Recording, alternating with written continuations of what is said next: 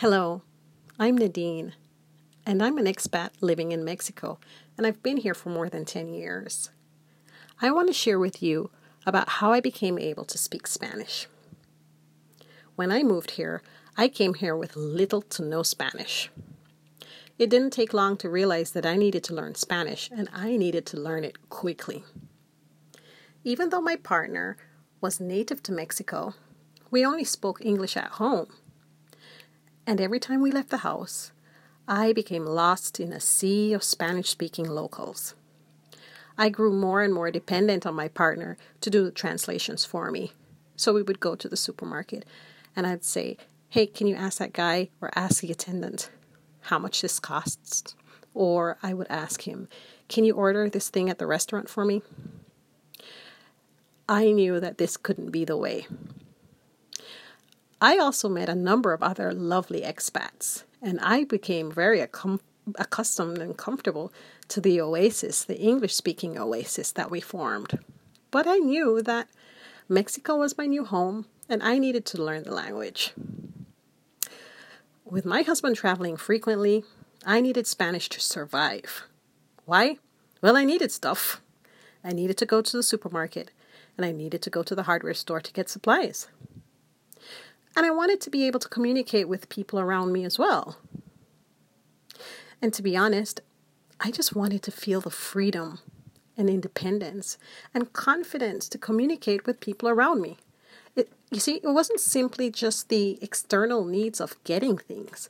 It was the feeling of being able to communicate with anyone, anywhere. And I couldn't do that.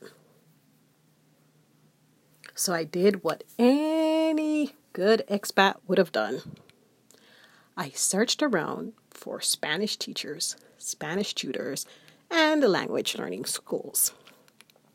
I searched high and low, far and wide. I compared programs. I compared costs. I compared systems. As an educator, I looked into everything. I finally settled on a neighborhood language school, and I enrolled. I got the workbooks, and I did the assessments. I began working on grammar and conjugation. Starting out with to be, ser, or estar. When do you use it? And I went down the list of I am, you are, he is, she is, it is, we are. And the list went on and on, verb after verb, tense after tense. Of course, I got really frustrated because at the end of a class, I wasn't able to leave, walk out, go to the store, and ask for all the items that I needed. I'd go to the store and pick up what I saw, and if I couldn't find something, I found it really difficult to ask for it. And even though I could kind of figure it out, the confidence wasn't there. I wasn't sure if I would get the conjugation right. My Spanish lessons stopped, and I started over and over again with different private tutors. 2, actually. But I never got past a few lessons. I was completely overwhelmed by the waves of grammar and pronunciation and criticism, and feeling as though I'd never be able to just talk. Never be able to just open my mouth and ask for what I needed. I needed immediate, relevant help, and I needed it now. Amidst that frustration, I was watching my 2 children grow. They were born here. And that's when it hit me. Humans acquire language through 1, continuous listening, 2, taking what they need for the moment, and 3, then speaking what was relevant to them.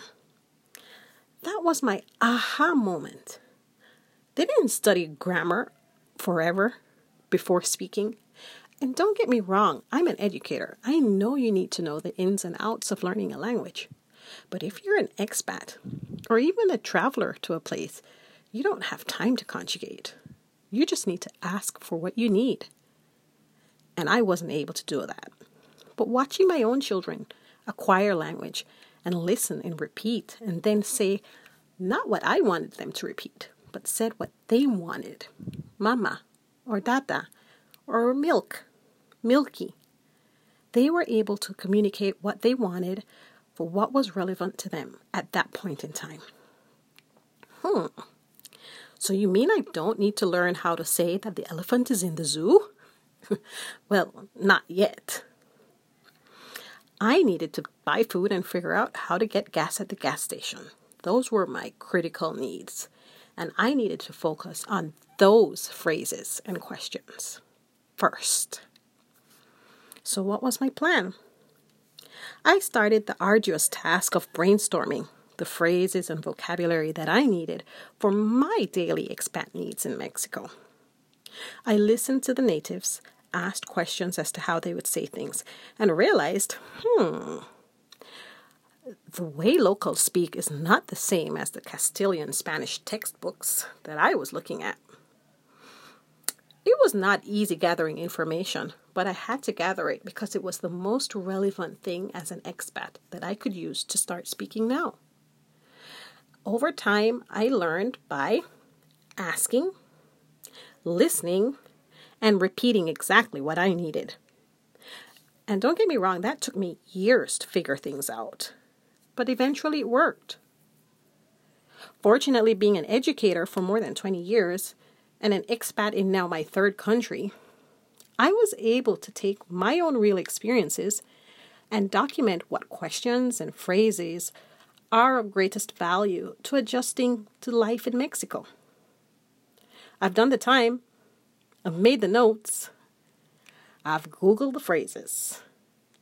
And I've been corrected by real Mexican Spanish speakers to let me know how to really communicate in Mexico, my home. But above all that, I now feel free. I'm free to be able to communicate with other people. I now feel free to make meaningful connections with neighbors and strangers and people that I can now call friends, just by taking the risk, stepping out, asking for what I need, and speaking the language of my home. Mexicans are amazing people. They're warm, and they appreciate when you make an effort to speak. So why not say what you need and start communicating now? That's how I learned. I took the long road, but I figured it out. And I'm grateful. That's my story. We're learning to speak Spanish. Till next time.